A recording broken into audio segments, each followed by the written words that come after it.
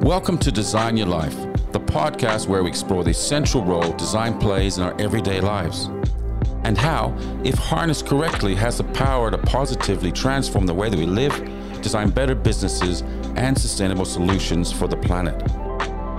We speak to creative entrepreneurs around the world about how they inspire their ideas to life and how they make it all work and the role design plays in their lives. I'm your host, founder of Frost Collective and author of Design Your Life, Vince Frost. At Frost Collective, we are dedicated to designing a better world. Our specialist teams work across branding, strategy, place visioning, and wayfinding, solving problems with empathy and creativity to design experiences that benefit people, business, and the planet. And as a proud certified B Corp, we meet the highest environmental and social standards by balancing profit with our purpose, to design a better world. To find out more, head to frostcollective.com.au. Welcome to the third episode of our Designing for Impact series in collaboration with D&AD. Today, I chat with Vic Bath, Creative Director at Zulu Alpha Kilo, the team behind the multi-pencil winning project at this year's D&AD Impact Awards, Tough Turban. Tune in as we talk about how the project, in collaboration with Harley-Davidson, came about, and what is a Tough Turban, and how the project is making motorcycling more accessible to the North American Sikh community. This is our Designing Impact series in collaboration with D&AD. And you and your team have just won 3 pencils at this year's D&AD Awards, which is absolutely brilliant. Well done. Yes, thank you. Tough Turbans is genius, and we really want to kind of dedicate this podcast to learning a bit more about it and how it came about, etc. Great, yeah, happy to talk about it. How long were you in this development for, and how did it kind of start? The process has been several months. We've had the idea for a while. Obviously, COVID affected a lot of that, but it has been like several months of developing and redeveloping and prototyping. Really the idea, I work at Zulu Alpha Kilo, and we're one of the top independent agencies out there. And one of our clients is Pfaff Harley-Davidson, which is the largest Harley dealership in Canada. And it really came from the fact that they wanted to appeal to a more diverse group. As I was mentioning before, I live in Toronto, which is one of the most diverse cities in the world. And, many cultures are living together in Toronto, which is great to see. But, Harley does have a perception of a certain type of rider. And I think they wanted to expand what that really was. Do you ride bikes? I personally do not know. My dad does. My dad's a huge Harley fan, so part of the inspiration actually came from him. So he grew up in a small village in India. Like when you think of village, it's like a real village. And he always dreamed of owning a Harley, because to him it was like the ultimate expression of freedom. And when he finally came to Canada, after many years of hard work, he finally was able to buy our Harley-Davidson. And one of the things that really struck me was, if it's this important to him, and if this means this much culturally to him, it surely must mean this much culturally to other people of Sikh. Yeah. Well, that's interesting. I mean, I as I said, I grew up in Vancouver, and my dad was always big on motorcycles. In fact, he named me after a Vincent motorcycle. I'm not Italian, but I got named after a motorbike, which is kind of funny. So I have to explain my whole life that I'm not Italian and that the origin of my name. But when I was a kid, my dad used to buy me mini bikes in Canada, and he said to me, "I will buy you motorcycles only if you promise me that you'll never ride on the road. It's far too dangerous, in your life, And I got to like 50, and I'm going, hang on a minute, I'm missing out on something here." And I guess it's a bit like what you said in terms of different cultures who aren't able to ride motorcycles because of their whatever reasons or religious reasons, etc. So how did this kind of idea of Tough Turban? I know what you're saying in terms of kind of the cultural appropriateness of it or need, but why that specific? Like who initiated this idea in the first place? Did Yeah, that's Harley a good Davidson point. come to you say, "Hey, we need to kind of find an alternative helmet for the Sikh community"? No, no. I think for us, the brief to us was really like, how do we appeal to a wider demographic, a more diverse demographic, knowing the city we lived in, and the spark of inspiration, really came from in Canada. We have helmet laws that were changed in what we have as provinces across Canada that allowed Sikh riders exemption from wearing helmets. Ah, And for those that don't actually know, like Sikhs who wear turbans, they go into battle, they serve in the military while wearing yeah, their turban. So they thought, well, for an example of inclusion, if they're doing that while wearing turbans, they surely can wear a turban and ride a motorcycle. So at Zulu, like we believe that creativity and design can make the world better. It's one of the cornerstones of how Zulu works. So we saw a solution based around design rather than, we're a full service ad agency, rather than just creating a piece of content that really just focused on diverse people. We created something for diverse people, and that was really a thought behind it. Being Sikh myself, I brought some of this with me, knowing about these law changes and knowing, my personal story with my dad and how much motorcycles meant to him. I thought this is a great opportunity to appeal to this really underrepresented cultural base. yeah. I mean, for the listeners, just explain what is the tough turban. Yeah, yeah, that's a great point. So yeah, essentially what we did was we created a turban that has the latest of motorcycle protective gear embedded within the turban, so interwoven into the turban, allowing riders who are Sikh, who wear turbans and not helmets, just an added layer of protection. So we use the latest of protective gear that's available for motorcycle riders, and we really interweave that into a traditional turban. They're a unique thing, and for those that don't know, they're really part of not only a cultural identity, but a person's identity. So they're wrapped in different ways, and they're wrapped towards fashion, they're wrapped towards different regions that a person may be from. There's a lot of different reasons for how a turban can work. And that was one of the big things for us, was that we didn't want to make a helmet that kind of looked like a turban. We wanted to function just like a turban. Turbans themselves are very long. They're several feet in length, and they're just kind of repeatedly wrapped in different ways around the head. And a big thing for us was making sure that it worked and functioned just like a regular turban would. So that's the part that was really tricky for us, and making sure that we had somebody of that culture with us every step of the way, just kind of consulting with us and making sure that we're testing this and we're riding with this, and that it did function like a regular turban. And I guess it must have been a huge amount of testing in terms of comfort, in terms of safety aspects, etc., and weather and all that, weatherproofing it. I mean, what material are they made from? It's made from several materials. So a lot of turbans are made from cotton. So that was the big base for us, is like, okay, well, cotton is the traditional thing. And then we included a few interesting things. So part of the inspiration for me was discovering there's this thing called Dyneema, which works kind of like Kevlar. Oh yeah. It's like military grade bulletproof material that's, I think it can become like 4 or 5 times the strength of steel once it's interwoven.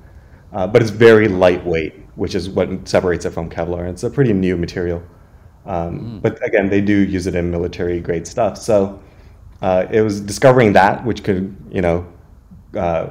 take away from abrasions, and interweaving a thing called 3DO, which is non-Newtonian foam, which sounds pretty fancy.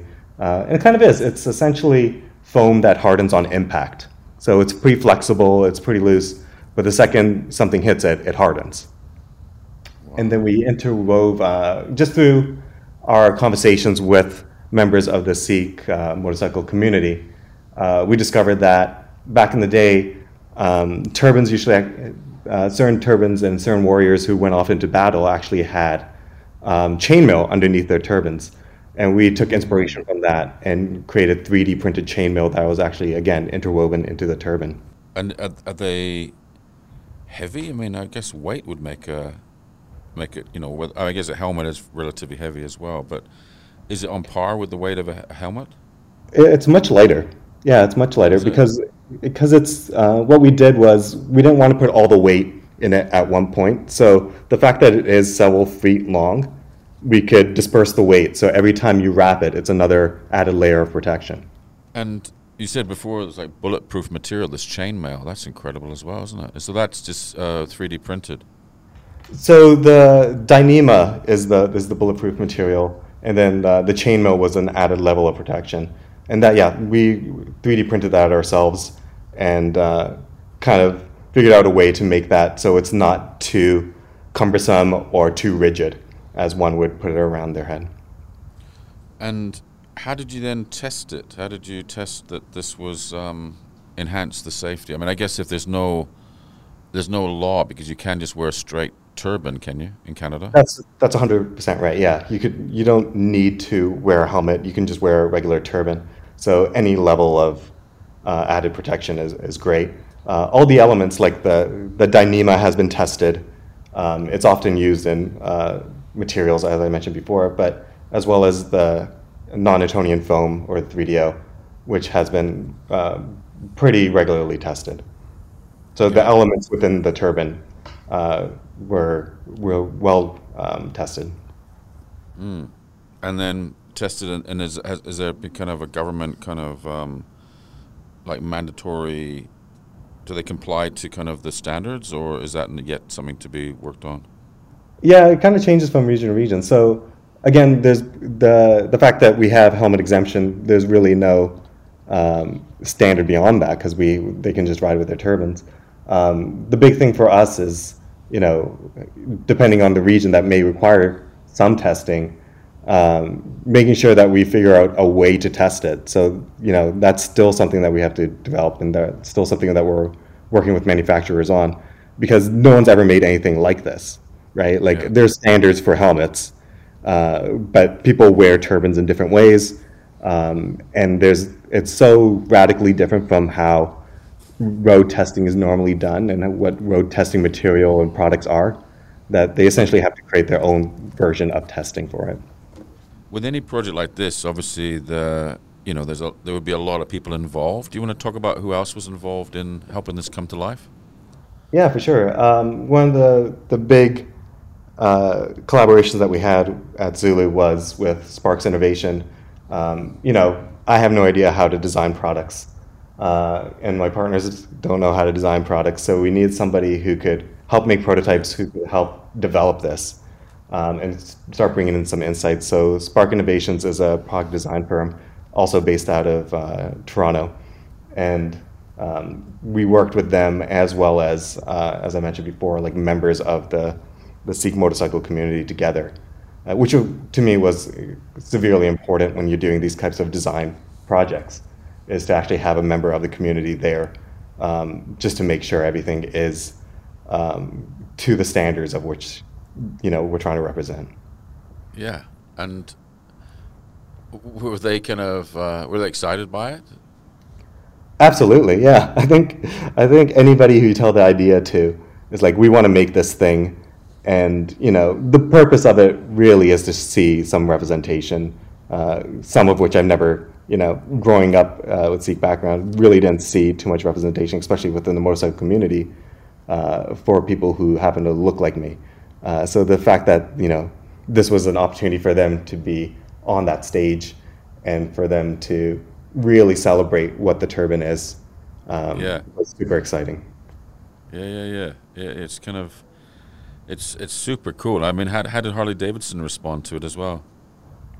Yeah, it's you don't know, because it's like you have these babies, you have these ideas, and you're like, I hope they like it, and I hope I hope they see it for what it is, and they absolutely did, which was quite the blessing. Is like they really saw it for like the powerful statement that it was.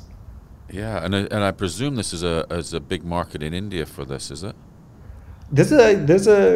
When we released it, we found out there's a big market around the world for it. There is definitely one in India for it, yeah. And one of the things is that we're talking to a large manufacturer in India about bringing it there. But really, Australia has one of the largest Indian populations outside of India as well. So there's a big market for it, as well as Canada, obviously, and the UK. So one of the things that was really interesting was that the UK is actually re-examining its helmet exemption laws because of the popularity of the Tough Turban. Wow, that is so cool. Well Yeah, it's done. a real meaningful impact. Yeah, and is this? Have you done many projects like this where you've instigated an idea? Because a lot of agencies obviously respond to a client's brief, and perhaps I guess Harley Davidson is that one of your clients. They gave you the brief, but with no idea of what you guys were going to come up with. Really cool to see that idea really resonate with people like that. It must be. It really is, yeah, yeah. It's totally different. It's totally outside the box, and it's something that I think the market is looking more and more for. Is just not just marketing to a community, not just marketing to certain demographics, but really providing like solutions and providing innovation towards these different communities. I think a lot of D&AD Impact Awards, and I've judged it a few times over the years, which has been really, really cool, is kind of understanding, a project, is this a project that actually has been activated? Is this a real project? Because, you can win an award based on an incredible idea that just is, at that moment in time, it's just the beginning of implementing it or bringing it to life in the world. And I guess it's kind of, has your project kind of got beyond this kind of initial kind of idea and into production? Yeah, that's a good question. So we are working with manufacturers for like widespread production. It really depends. We're talking to different manufacturers around the world because these things change from region to region, from country to country. One of the big things for me was making it open source. So we took all our, because we do have the prototypes, we do have all the elements to make the Tough Turban. And the big thing for me was just to create a website where you can actually open source and download the designs and download all the elements from the product design to have it yourself. So in that sense, it's been downloaded, I think thousands upon thousands of times. I think over 2,300 times from around the world that people are actually looking to like make the stuff to download the particular designs that we have. So, and that was a big thing. Just the open sourceness was huge for me because it was based off of something I read about Volvo. So Volvo, when they created the 3-point seatbelt, they had the patent for it, and rather than keeping the patent, they opened the patent to everybody, so that other car manufacturers can create the 3-point seatbelt just for the betterment of everyone. And that was a huge thing for us. Was just a lot of people came to us and was like, you guys should go to venture capitalists. You guys should hoard the money. Yeah. And for us, it was definitely the ability to like, no, this is a big thing for the community. Let's open source it. Yeah. What happens if someone who's downloaded that open source then commercializes it? Is that kind of frustrating for you, or is that okay? Yeah. I think I think there's some legal that goes with that in terms of who can commercialize it and who can't, because we do want to create quality control over this stuff. So I think we have talked to council in terms of making sure that not any Joe Blow is using the term tough turban and kind of running with it. I just love it, and it's so clever. In fact, there's a lot of great entries this year, but it's the one that really stood out for me to be, it's such a simple idea that could just make such a phenomenal difference to, people's lives, not just for their pleasure, but also for their safety. And I think that's just absolutely brilliant.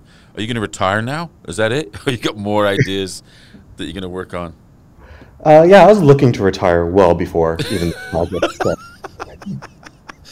Yeah, well, you're probably only like 30 or something. But does other projects now are they projects you're working on now as exciting as this?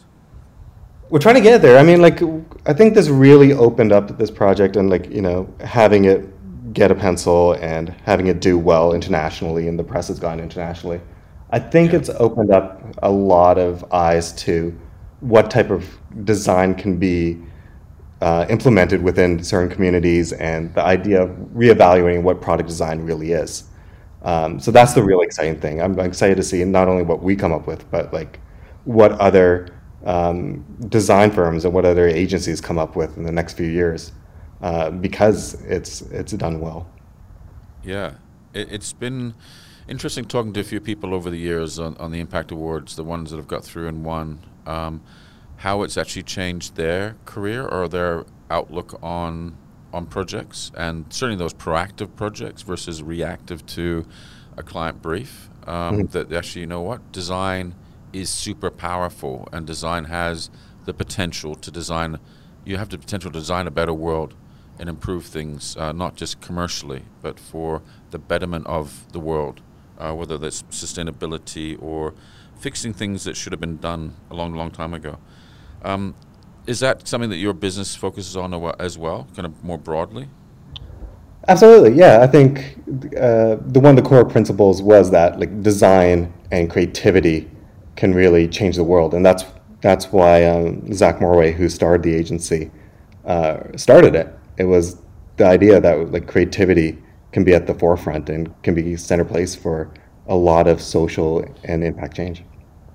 Yeah, we're very much on board with that too. We're our kind of purpose is designing a better world, and we're a B Corp as well, which is we're passionate about.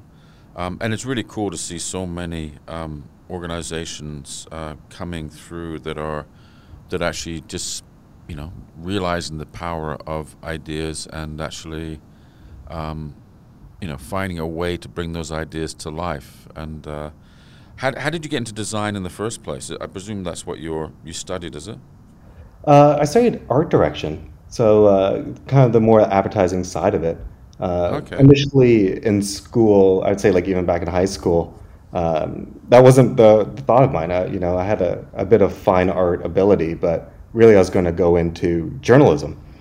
And I had one course, and all my colleges and universities in Canada were all geared towards journalism.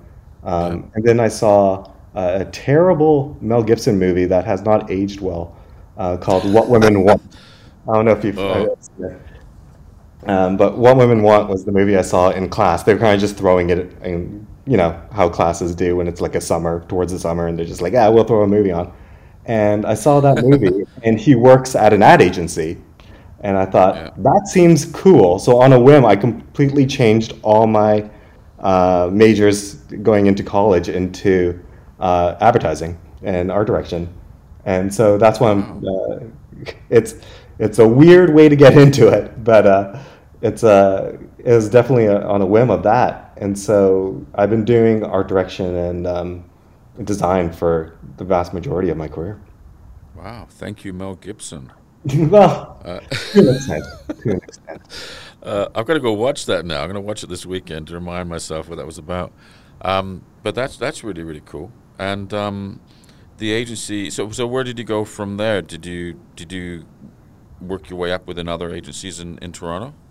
Yeah, yeah. I definitely worked at like different types of agencies, large and small. I've kind of ran the gamut, both in Toronto and in Vancouver, actually, as well, Mm-hmm. that you're familiar with. So, Yeah. and then I settled back in Toronto and really feel like I found my place here, working closely with the founders and the presidents and everyone here, who really like the spirit of innovation is really what attracted me coming back to Zulu Alpha Kilo. Yeah. Do you want to give a shout out to any particular people in the team that were part of this, bring this idea to life, or endorsing it? Absolutely, yeah. Obviously, the founder who we kind of brought the idea to, Zach Morway, was really instrumental in making it happen. And obviously, my partner, Dan Cummings, who's not on the podcast, but I'm representing. Yeah. We worked on it pretty intensely together, and he was a tremendous part of the team to make it happen. And you never see this, but like the president of the company, who was in the forefront of being the biggest cheerleader for it, he would really wanted to see it happen when we like told him about it, and he's like, "Okay, we got to make this happen." Which you never see that with like presidents and the higher up execs at different agencies and different companies being like, "Yes, yes, I'm excited about this idea." And Yeah. it wasn't just me coming up with it. It was the entire, like, we had a huge design department, and we had a lot of accounts and studio and stuff that really went into making this thing. Because again, it was several months of a lot of testing. Yeah, amazing. And what does your dad think of it, your family? Yeah, he's over the moon about it, definitely. He's really excited to see it happen. And we had people within the video, like the members of the Sikh motorcycle community, who were kind of talking. We released a video with them talking about like what it meant for them and Yeah, I saw their that. ideas behind it.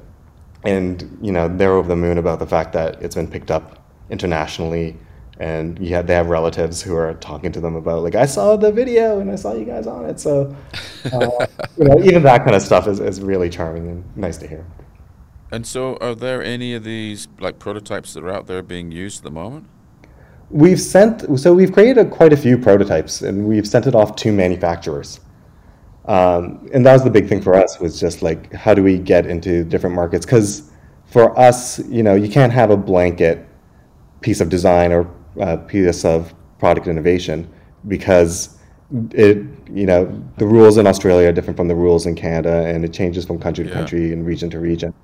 So for us, we wanted to partner with manufacturers in the different regions to make sure that we can make a version that's right for what they're trying to, or a version that's right for their country or region. That was the important thing, was that we created the Tough Turbine to be pretty malleable. So it's an idea that can kind of shift depending on where you're from. Yeah. Do you wear a turban? I don't. No, I don't wear a I, turban. I don't ride a motorcycle. well, I was So gonna say, like, does this entice you to want to ride a bike now? yeah, for sure. Yeah, I mean, the fact that like the crew at Harley Davidson have been so open and so accepting of this idea, it changed my view as well, working on it, of what a Harley rider is. But the big thing for me was, you don't have to directly benefit from doing design work that benefits others, and that was a super important Mm. part for everyone who was involved. Yeah. Yeah. I mean, obviously, there's a lot of generosity through that thought, isn't there? In terms of like you're giving something, you're making a difference. It's like it's doing something for good, not for just commercial benefit. Absolutely, yeah, yeah, and it's really changed the opinion of a lot of people who saw Harley Davidson one way and now view it a different way. I mean, I guess like it's applicable to any motorcycle. I know you're plugging Harley Davidson, but I do like a Harley. Yeah, I personally ride a BMW.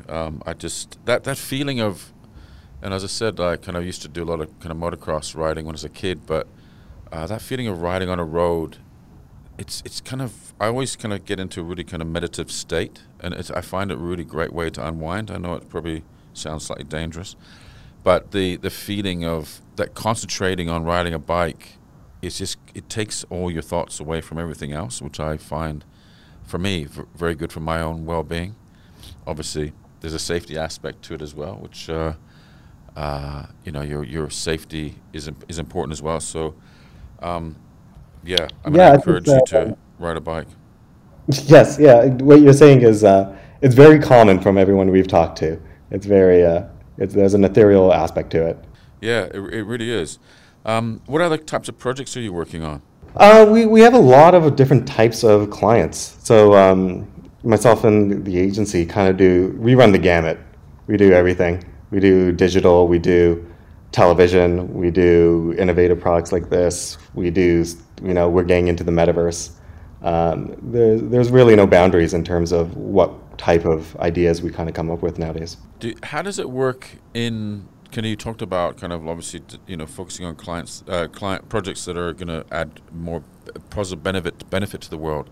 Mhm. What's your filter then on projects coming into the agency? How do you know when to say no? Because I mean that's just something that we look at too, going like, well, actually that project isn't applicable. That doesn't kind of fit in with our values, etc. Do you guys have an approach to kind of making sure that you don't take on projects which are hypocritical to what you just said before? Yeah, I think that really starts from, the basis of an agency and the type of clients that an agency will have partnerships with. we're lucky that we don't think we've ever encountered that kind of thing where we've been morally in a compromising position because, we choose the right clients who want to work with us, and Yeah. we filter out the ones that we don't feel are in line with our values. Yeah. Good response. I guess at times it can be. I mean, we've had ammunition companies and all kinds of companies come to us in the past that we've had to kind of turn down. Sure. And often it's been for a lot of people, a lot of agencies. It can be quite a hard decision because of sometimes revenue is what you do need money to make the business work. So a lot of people do take on projects that are less desirable for the world but good financially. Do you think in terms of how your agency was set up in the first place is what kind of attracts the right clients to you from the outset? Yeah, absolutely. Yeah, yeah. I don't think we'd ever work on like an ammunitions type of company, just because it doesn't follow the values and it doesn't follow, that core belief that creativity changed the world. So yeah, I think the belief that we just want to make the world better through our ideas, Yeah. really makes us particular to the clients that we have. Yeah. And so has this now kind of bolstered you guys' focus on next year's D&AD, another project, another idea that's going to win another award? I think we've always been that way, yeah, especially with D&AD. I think it's one of the hardest, if not the hardest, thing to win is a pencil for D&AD. So it's always been a goal of ours, and I don't think it's going to let up now, especially given our success. Yeah, that's sweet. And in terms of D&AD, because obviously it was originated from the UK as one of the world's kind of first awards organization scheme. What does D&AD mean for you in kind of the global kind of, I guess, recognition in the market? Yeah, well, you always hear about like an actor's actor or a comedian's comedian. I think the D&AD is really meant for like a designer's designer. It's the pinnacle of, I think, what real design, graphic or marketing or however design's integrated. To me, it's always been the tops, and it's a real mark of true creativity to get one. Yeah, yeah, cool. And what do you do about your agency do in terms of kind of young talent coming through? Do you do internships? Do you do, what do you do to kind of help grow and contribute to the betterment of the design world?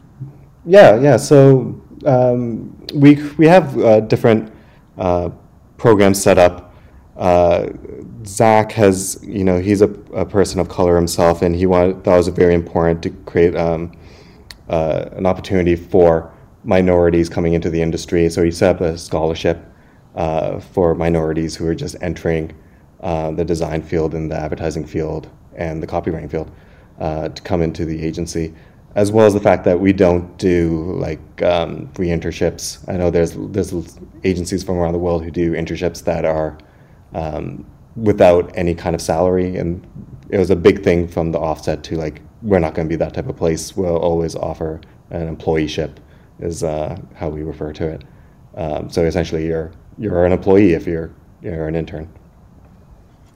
And if you, how many do you have interns that kind of come into that and then end up staying in a full-time role?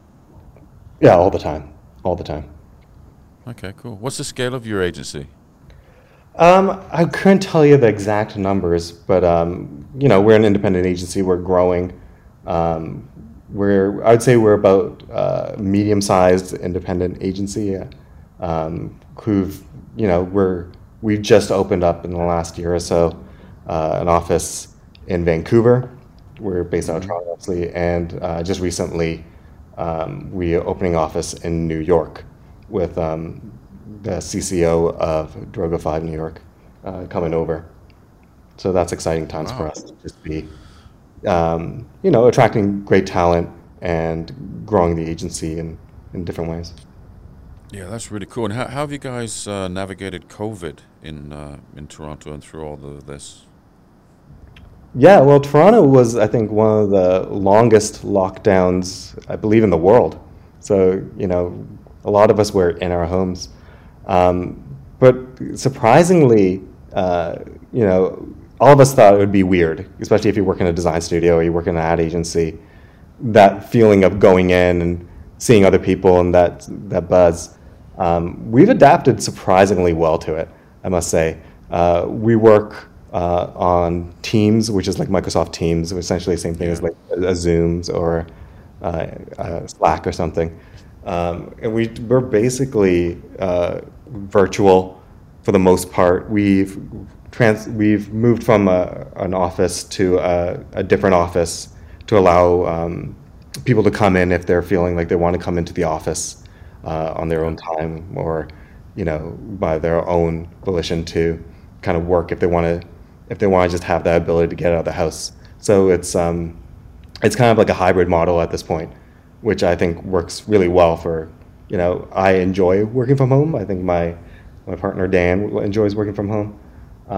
But some people really enjoy having an office, so we provided both options.